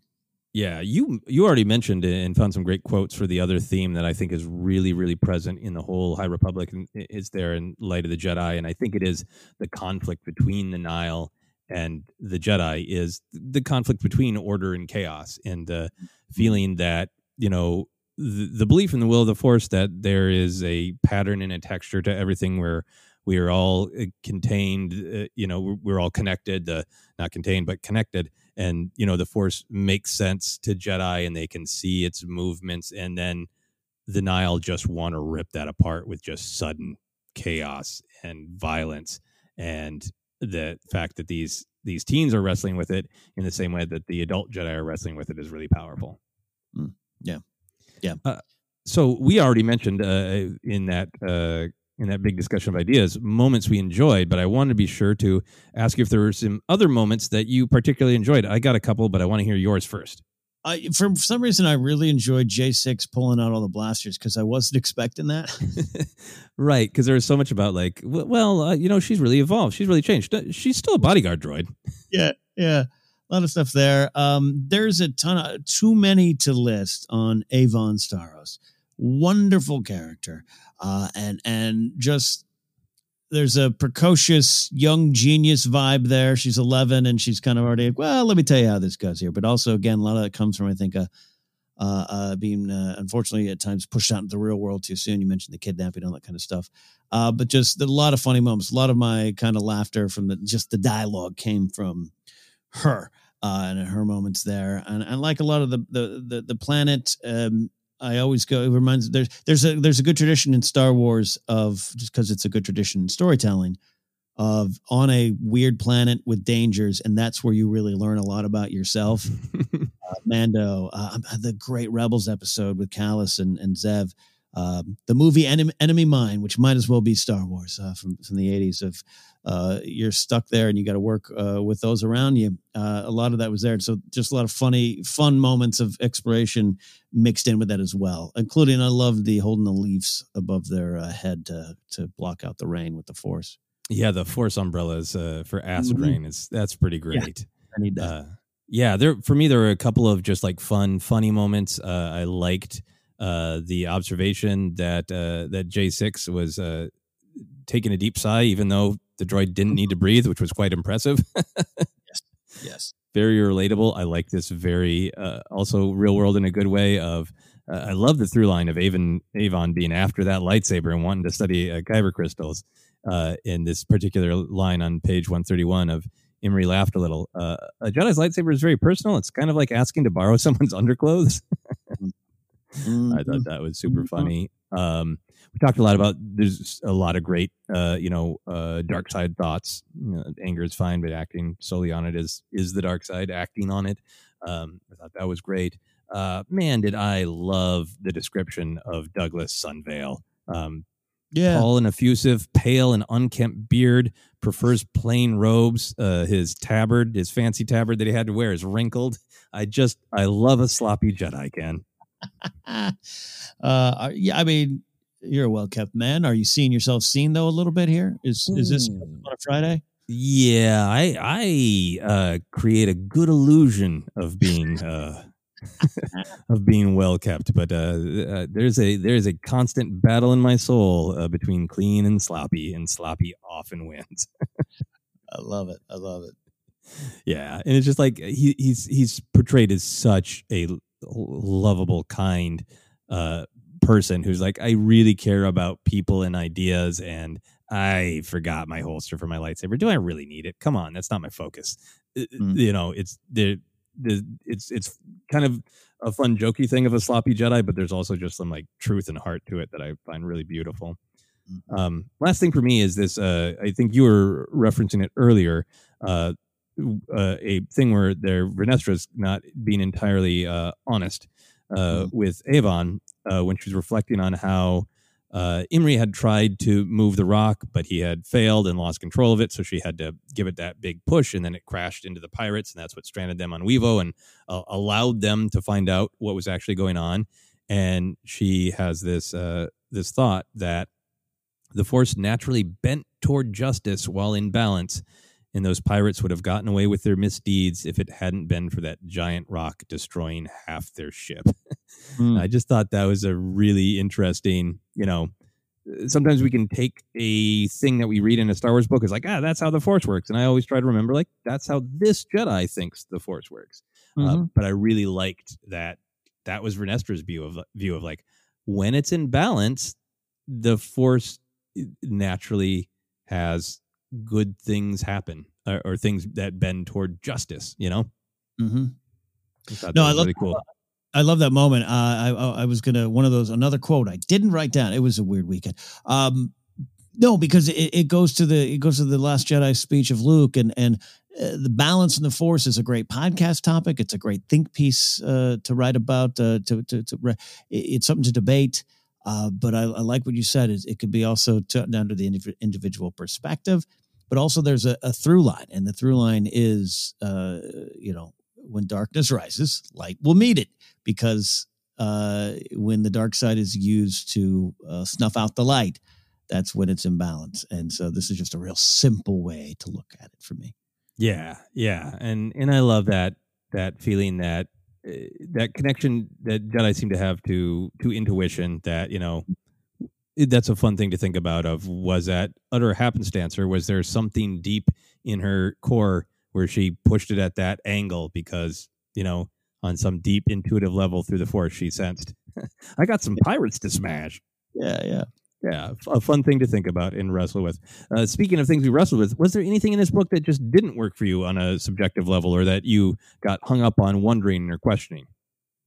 No, I was really trying to clue in myself to all the just the big, deep philosophies and the Jedi stuff. And it all is pretty consistent with what's presented in Star Wars, and it's specifically modern Star Wars, which I think ties directly to not just the movies, but like conversations George Lucas has had. Yes. I don't think they move, they don't move too far from that. And this, so I didn't wrestle with anything, but I was ready to. I'm always ready to. When someone says, well, this is the Force says that we Jedi must, and this book had a lot of that, but you and I have just discussed them. Clearly, I'm not questioning them anymore and didn't, but I was ready to, you're ready to like check it, like put it up against a board. Does this, we tie that string? Does it go? And it all works. And well done. And the High Republic, 2 novels in so far. It's 200 years prior, but they're written now, meaning now in 2019, 2021. And there's a very modern style to the presentation of the characters, whether it be dialogue and everything. And I haven't had a problem with it yet. But you and I think sometimes, and a lot of Star Wars fans, we can clue into that. I always go to the big ass door thing. Did we want Poe to say that? Let's do a 12-part series. And both these books so far are very modern in their presentation, but it's working for me. I don't need it to feel like what was 200 years ago for the Jedi. Are they saying thee and becometh? I don't need that. I don't think. Anyway, I am thankful not. No, I really agree with you. I think one of the big triumphs of this era so far is it is extremely clear that everyone involved, from all of these great writers to the story group to, I think Kathleen Kennedy and Dave Filoni and everybody, it really does feel like if we're going to tell the big epic tale of when the Jedi were at their height, we need to know what that means. And that means having a real handle on big picture Force philosophy. Of course, it's going to differ a little bit from Jedi to Jedi. We're going to, present some different points of view, but, how the dark side works, what is the light and why do you go toward it? Some of those real big picture philosophy stuff, they feel really locked in what Lucas created. And you can find some great interviews where he spells it out pretty clearly. And it feels like you are absolutely right that this whole era is attuned to that. Well, also, having fun, different perspectives and questioning, but it's attuned to the absolute heart of the Force and the value of the light. Indeed. The only thing for me was great because it was something I was struggling with at the first half of the book, and then it went away. I think we're in a difficult era at this point with so many fun, quirky droids that sometimes they can feel like they're not breaking new ground. And at first I was like, I feel like I've seen J6 before. But when it got to about halfway through and J6 was having that moody teen moment where like, I'm also thinking things and I won't tell you what they are. Like that was great because that really tied this droid to that idea of coming of age, and it made me really, really like the droid by the end of the book. Love it. Yeah, good droid. And yeah, well, we'll talk about canon connections here. Okay, excellent. We're going to take a quick break, and then we'll be back for the second half, a shorter half since we've already gone a while on some of the great action moments and the canon and the lore and all that. We'll be right back.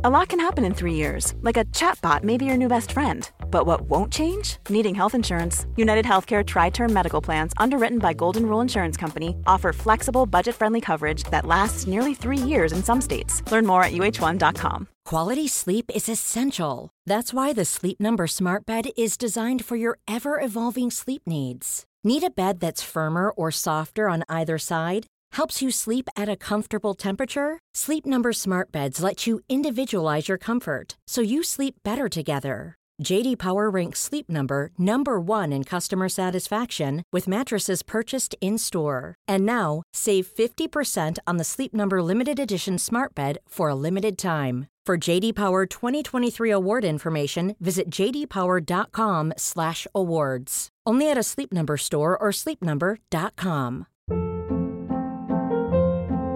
Hold up. What was that? Boring. No flavor. That was as bad as those leftovers you ate all week. Keke Palmer here, and it's time to say hello to something fresh and guilt-free. Hello Fresh. Jazz up dinner with pecan-crusted chicken or garlic butter shrimp scampi. Now that's music to my mouth. Hello Fresh. Let's get this dinner party started. Discover all the delicious possibilities at hellofresh.com. Hi, I'm Daniel, founder of Pretty Litter. Cats and cat owners deserve better than any old-fashioned litter. That's why I teamed up with scientists and veterinarians to create Pretty Litter. Its innovative crystal formula has superior odor control and weighs up to 80% less than clay litter. Pretty Litter even monitors health by changing colors to help detect early signs of potential illness. It's the world's smartest kitty litter. Go to prettylitter.com and use code ACAST for 20% off your first order and a free cat toy. Terms and conditions apply. See site for details. Hiring for your small business? If you're not looking for professionals on LinkedIn, you're looking in the wrong place. That's like looking for your car keys in a fish tank. LinkedIn helps you hire professionals you can't find anywhere else, even those who aren't actively searching for a new job but might be open to the perfect role. In a given month, over 70% of LinkedIn users don't even visit other leading job sites. So start looking in the right place. With LinkedIn, you can hire professionals like a professional. Post your free job on linkedin.com/achieve today. This is Paige, the co-host of Giggly Squad, and I want to tell you about a company that I've been loving, Olive & June. Olive & June gives you everything that you need for a salon-quality manicure in one box. And if you break it down, it really comes out to $2 a manicure, which is absolutely insane. It's also so easy to get salon-worthy nails at home with Olive & June. The difference between how your nails used to look when you did them yourself and now with the Mani system is a complete game changer. The best thing about Olive & June, too, is it's a quick dry. Dries in about 1 minute, lasts for 5 days, and full coverage in up to 1 to 2 coats. Visit oliveandjune.com/perfectmani20 for 20% off your first system. That's oliveandjune.com/perfectmani20 for 20% off your first system.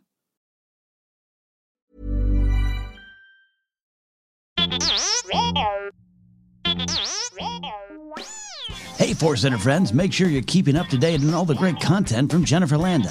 Whether it's YouTube, Instagram, or TikTok, you whippersnappers, Force Center's own Jennifer Landa continues to bring you fun, informative, and insightful laughs and moments.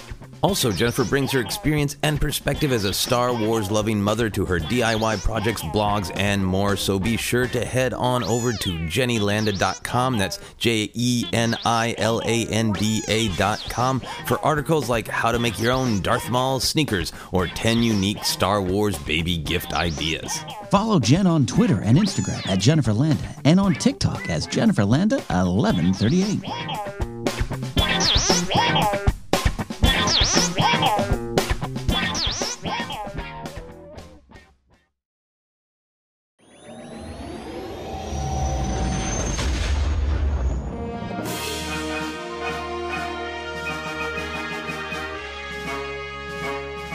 And we are back to finish our discussion of A Test of Courage, the Great High Republic book by Justina Ireland. We always like to talk favorite action moments in these books. There wasn't, I would say, as much sort of like, it's a duel, like combat, but there was a lot of force use and a lot of big action, exciting moments. So, Ken, for you, what were some of your faves?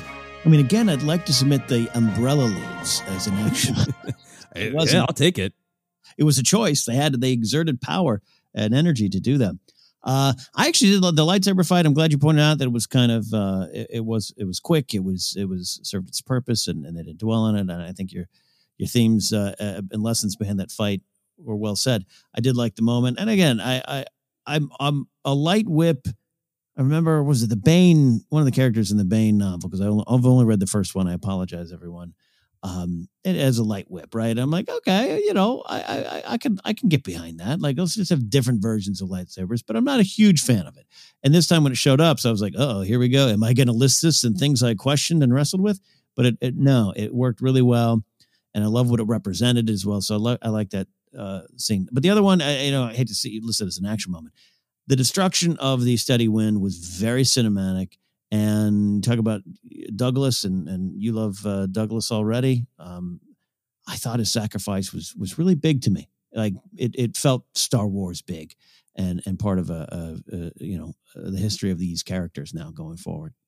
It was really well written, with just the feeling that shoved to the chest, and just kind of seeing him through the doorway of just like, no, kids, get over there, it's safe, and then the door clamps down. Is like, it's heroic, but also sudden and sad. It was really well done. Yeah. So I hate to champion that as an action moment, but it was pretty action-packed. So. It is an action moment. Yeah. I had two that I really gravitated toward.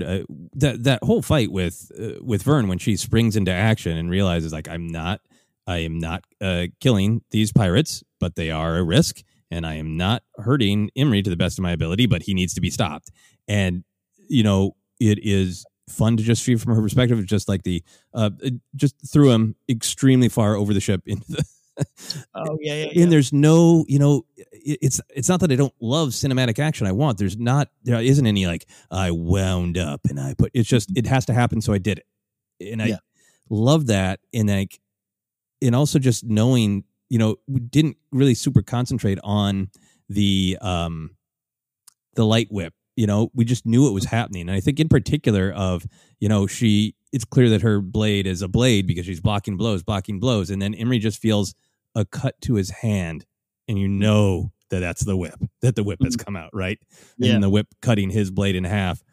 It is taking something like a light whip, which could, devolve into a weird kind of power fantasy weapon, right? And be celebrated, is Vernestra is fearing, is like this super nasty thing. But to just to feel Vernestra embrace it as This is a tool to efficiently end the combat. Just the lightsaber's cut in half. You're not fighting anymore, Emery. You know? Yeah. Mm-hmm. Really cool. So yeah, I loved it in terms of just the Star Wars action. I loved seeing it in a different perspective. The other moment I loved is Vernestra and Emery using the Force to push debris away from the shuttle. I love seeing all of the uses of Force for knowledge and defense. But in particular, there's some passages on page 80, 81. I didn't write them all down, but about Vernestra being exhausted from Force use. This is paraphrasing, but you need to take care of your crude matter. I love seeing that expressed because, I've talked with different people, intense Star Wars fans, casual Star Wars fans, where sometimes like, well, why didn't this person do this with the Force then? And this is the way I've always liked it, of like, the Force is an endless power that you have to channel through your weak mortal body, and that is exhausting, and you can only do so much at a time. Even Yoda, who is proving that anything is possible when he lifts the X-Wing, he's not like flips the finger and then walks away. He's there and he's steady and he's concentrating. And I love it when the Jedi get to be as powerful as their imaginations, but they are still limited by where they choose to use that energy. I love that. It's almost a separate conversation. Maybe we will do the Powers of the Force Center episode. I think entire generations of fans have forgot that Yoda slumps back tired and exhausted. Yeah. I really think so. And it's so you want to jam on that X button to use your super force powers in the video game of life. Like, you forget that Yoda's like, oh, yeah, I did it, but I'm going to need a snack. Hold on. Yeah, I need to make more stew. Yeah, for sure. So some absolutely great action moments with great thoughts on Star Wars action. Let's move on to some of the kind of canon lore moments or ideas. This is not a complete list. I try to jot things down that I think are interesting as I roll through. So this is something that we've discussed recently. I think we had a great question on the News and Cues episode about Jedi Trials, and I love that this book was just explicit. Sure, there are other places in canon as well, but this one jumped out to me, that trials are all different for Jedi. Do you like that idea that the trials are a set thing, but what the trials are depend on who you are and what you need to work on? Oh, I love it. I love it. And I almost wonder, because even the first issue of the High Republic comic touches on this as well. Yeah. I always wonder, is it almost a running joke of like, are you ready for the trials? And then no one ever gets to the trials because the trials are what you face out and about. And I just love this idea. Will we get it one day? Will the textbook emerge of here are the trials? It involves, it's actually the Jedi Temple challenge. It's a video. It's a game show. But I love that because that's just life, and I love that. Yeah, I love the idea that even if there are sort of codified, here's you got to solve this puzzle and slide down this rope, that even if it's that, it's still like, but if you're afraid of snakes, the rope is going to be made of snakes, kind of specificity is so great between that master Padawan relationship. I just would love it. It's just a lie perpetuated by every master, and it's a secret you get to pass on to your Padawan. Oh, you ready for trials? Ooh, get ready to duck. But really, it's about what you're going to face at lunch. Yeah, like spoilers for that first High Republic issue of the High Republic comic, and then there's the High Republic Adventures comic. But the first issue of the High Republic comic, it does totally have that vibe of Jedi Trials, almost as like gotcha camera shows, right? Of like we've installed a hidden camera and we've told Keeve that this is her Jedi trial, but her Jedi trial is actually this. It's a really funny idea. I love that Avon wants to study kyber crystals and he has a theory that you could use them for other things, and then by the end, in what I feel like should probably have some ramifications, steals Emery's broken, cut in half, whipped in half lightsaber blade. I just love the intersection of the science and the mystical there, that Avon's a really brilliant person who for her, science isn't a list. It's a let me break things and see what I can learn by how they shatter kind of scientist. It's a great intersection between the science and the mystical, and it has this connection, I think, to like Galen and Lyra Urso, that Galen's like a scientist of kyber crystals, and Lyra was like a collector who understood them on a more spiritual level. What did you take from Avon wanting to study kyber crystals? I'm not saying it's anything nefarious or suddenly Avon is the dark scientist for the Sith that we all wanted. No, I think it's really interesting. I love that. And I love that we are in a time period 200 years prior where, Bacta is being manufactured and developed and tested, and all these things that we just know in Star Wars or come to know in Star Wars, especially in the modern era where I think kyber crystals coming out of the Clone Wars animated series are a little more in focus. And I was intrigued by that. I'd love to see where that goes. Yeah, I'm really curious to see where they take it in the High Republic era. And even if it doesn't really go anywhere, I love that there is a logical curiosity of the Jedi are all walking around with this mystical power source. Of course, scientists want to go, what else can we do with that? Yeah, and I don't need it to necessarily be, but maybe next book she meets the great grandfather of Orson Krennic. Bob Krennic. He's a young scientist. Like, hey, do those crystals do something? Yeah, I'd love that, but I also don't need that. But because you're right, because it inspires that kind of headcanon almost. Right. Hey, Bob Krennic, I think we could torture these to make a big laser. Great. Yeah. I don't think we'll necessarily see that. We get this little bit of canon about the Mirlans, the culture that they rejoice at a young one being chosen as a Jedi. And I like that that's a moment that Vernestra reflects on the luck that she's had, that she comes from a culture who is entirely supportive of her going off to the Jedi Temple and think of her as a lucky one, a hero in their culture. Because she is touched by the Force and gets to be a Jedi. What did you think of that cultural idea? I think it's great because it's a little justice for the Jedi for me, because sometimes you can, the way they recruit can be questioned, and I understand that. But to have this group of fine folks being like, yay, just kind of reaffirmed my faith in the Jedi a little bit. Yeah, absolutely. That's a great point. Justice for the Jedi. And it also just makes me want more. I want to know how all the different cultures feel about it. If some of them are like, well, we don't like it, but we accept it, or if some of them are like, great, but you got to give me money. There's a lot of different approaches.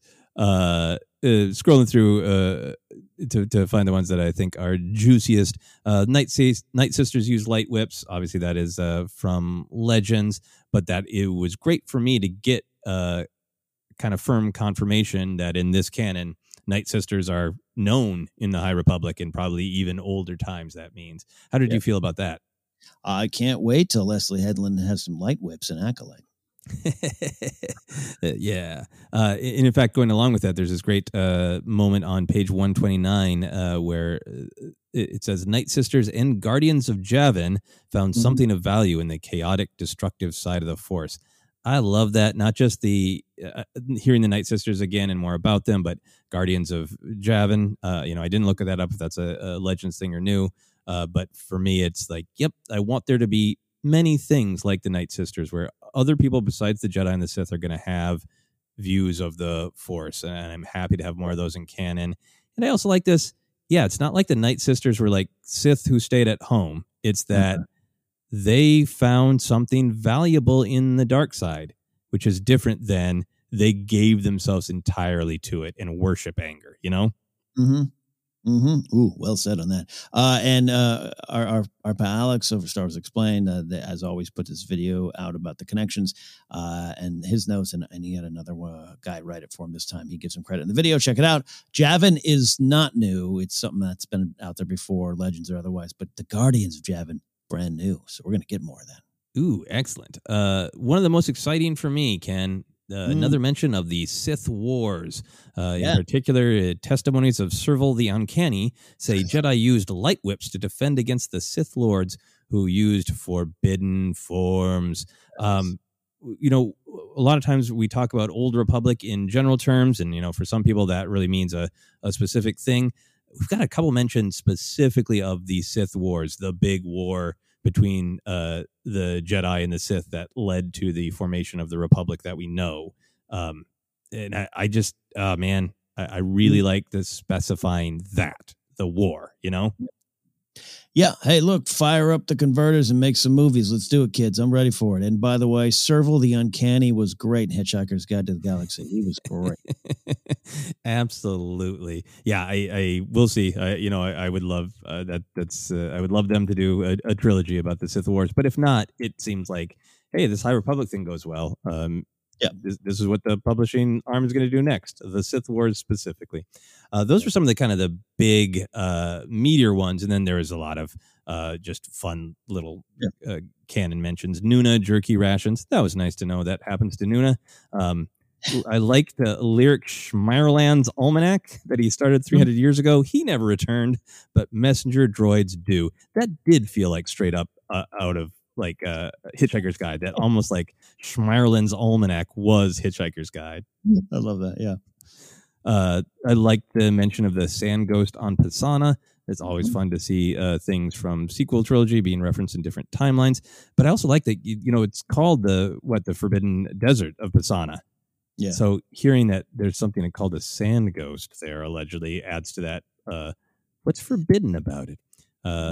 When Imri is being upset about not being able to become a full Jedi, he believes, and one of the things he mentions is not getting to take the pilgrimage to Jeddah, which is cool. And then the last one that I believe was the droid used Batu knots to tie up the pirates, which was a little advertisement for going to that park and I guess learning how to tie up pirates.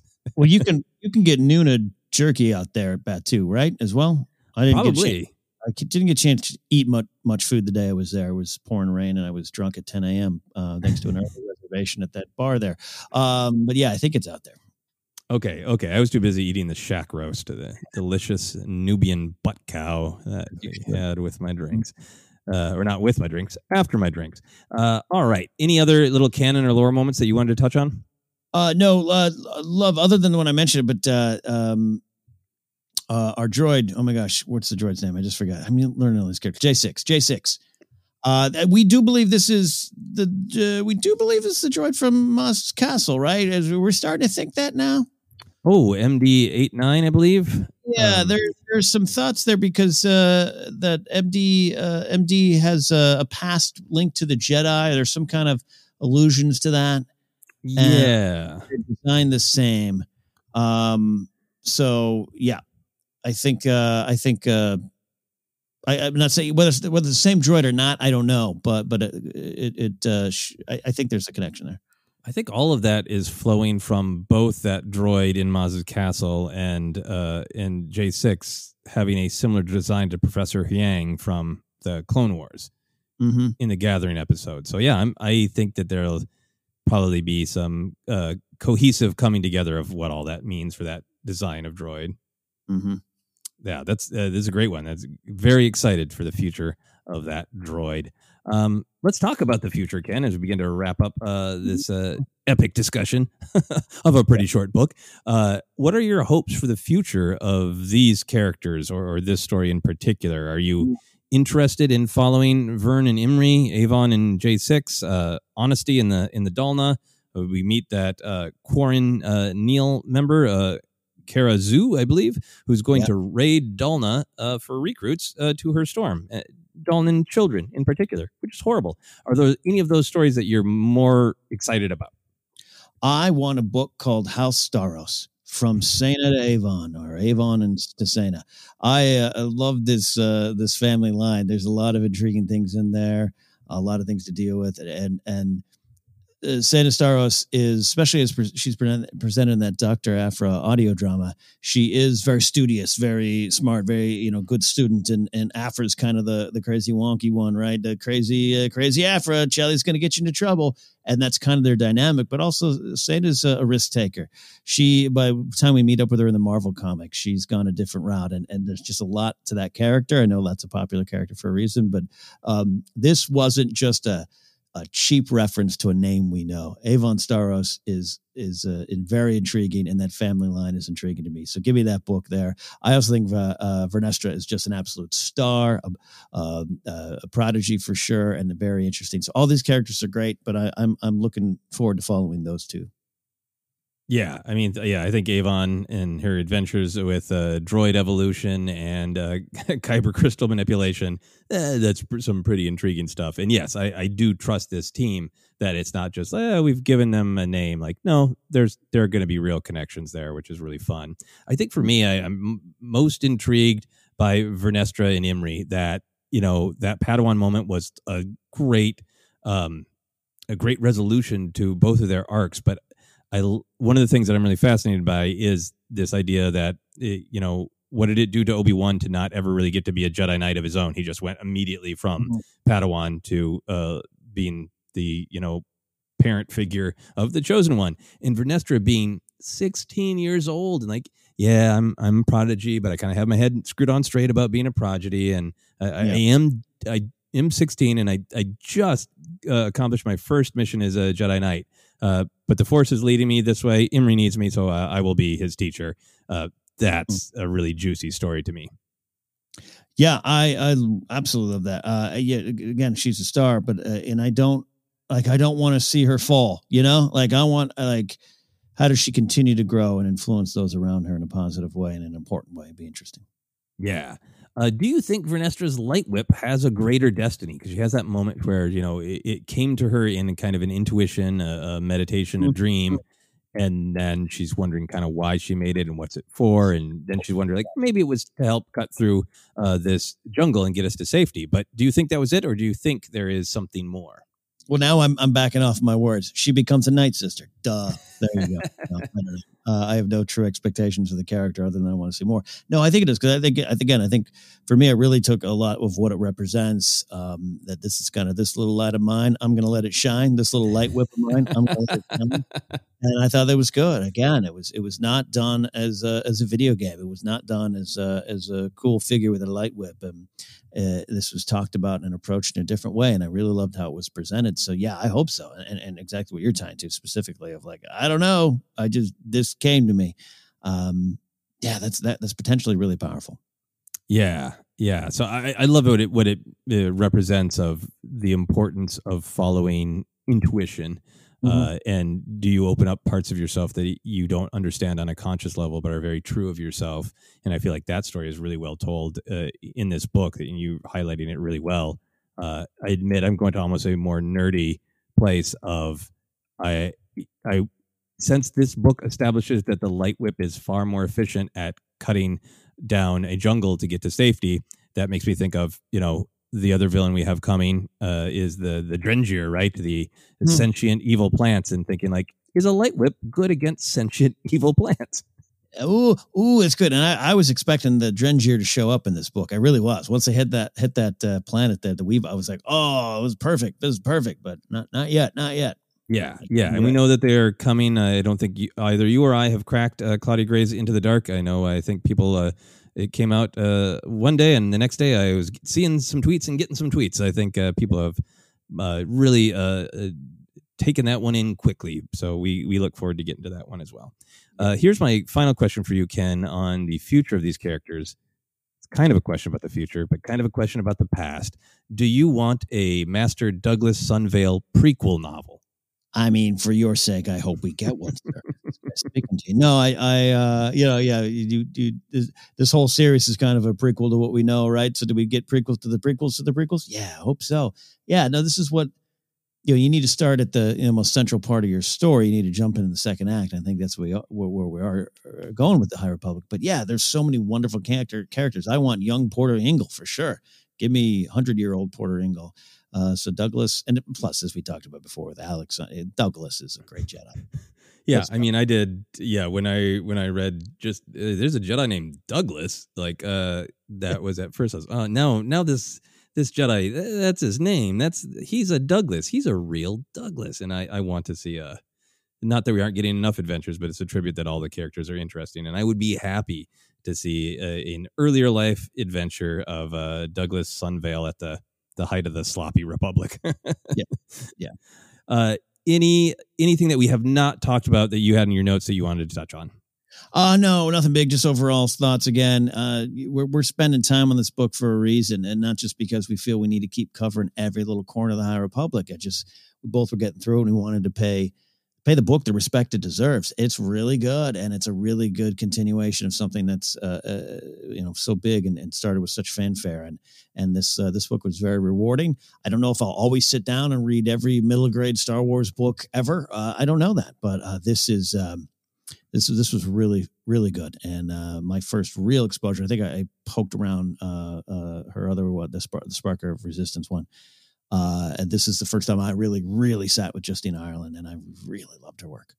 Yeah, absolutely. Really, really enjoyed this book. And I think, much like The Jedi and the Force, we're just going to take this one book at a time, one moment at a time, and see what all we end up covering, because it is just a lot of content. Even though we're excited about it, it is a lot to absorb and process and discuss. So we will see what all we keep covering. But, once we got started on this, I think we both just really felt like this book is really, really great. It is just as much of an introduction to this era, these ideas, as Light of the Jedi, and really an important part of this launching moment of the High Republic. So we wanted to be sure to spend some time on it. And boy, did we. Another long episode, Ken.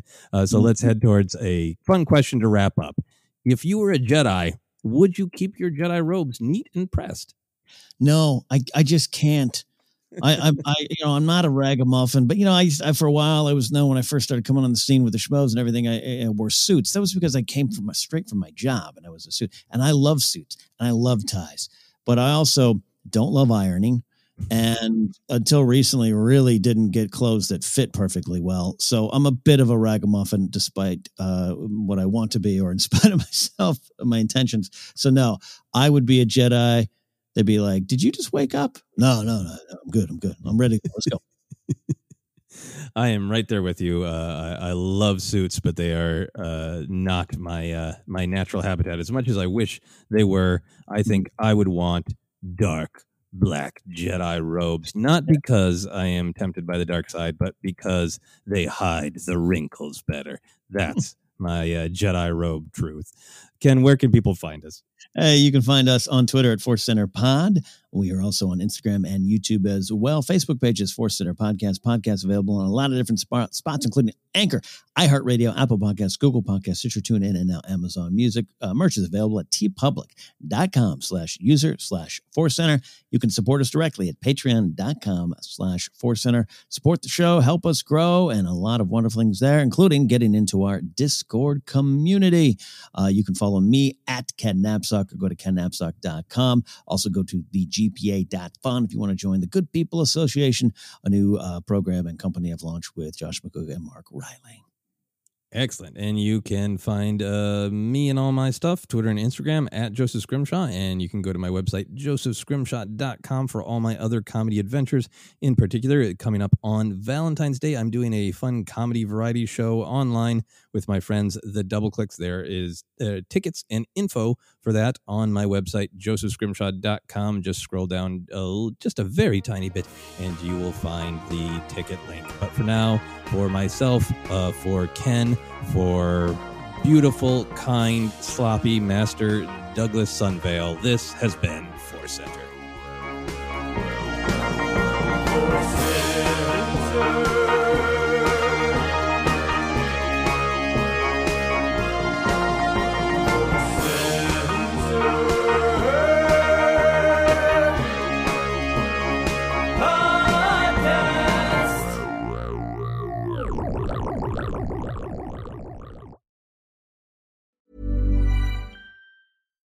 Hi, I'm Daniel, founder of Pretty Litter. Cats and cat owners deserve better than any old-fashioned litter. That's why I teamed up with scientists and veterinarians to create Pretty Litter. Its innovative crystal formula has superior odor control and weighs up to 80% less than clay litter. Pretty Litter even monitors health by changing colors to help detect early signs of potential illness. It's the world's smartest kitty litter. Go to prettylitter.com and use code ACAST for 20% off your first order and a free cat toy. Terms and conditions apply. See site for details.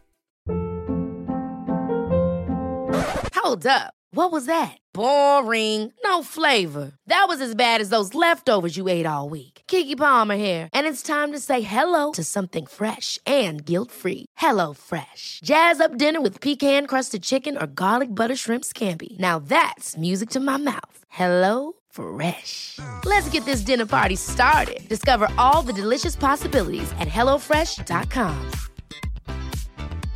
Even when we're on a budget, we still deserve nice things. Quince is a place to scoop up stunning high-end goods for 50 to 80% less than similar brands. They have buttery soft cashmere sweaters starting at $50, luxurious Italian leather bags, and so much more. Plus, Quince only works with factories that use safe, ethical, and responsible manufacturing. Get the high-end goods you'll love without the high price tag with Quince. Go to quince.com/style for free shipping and 365-day returns.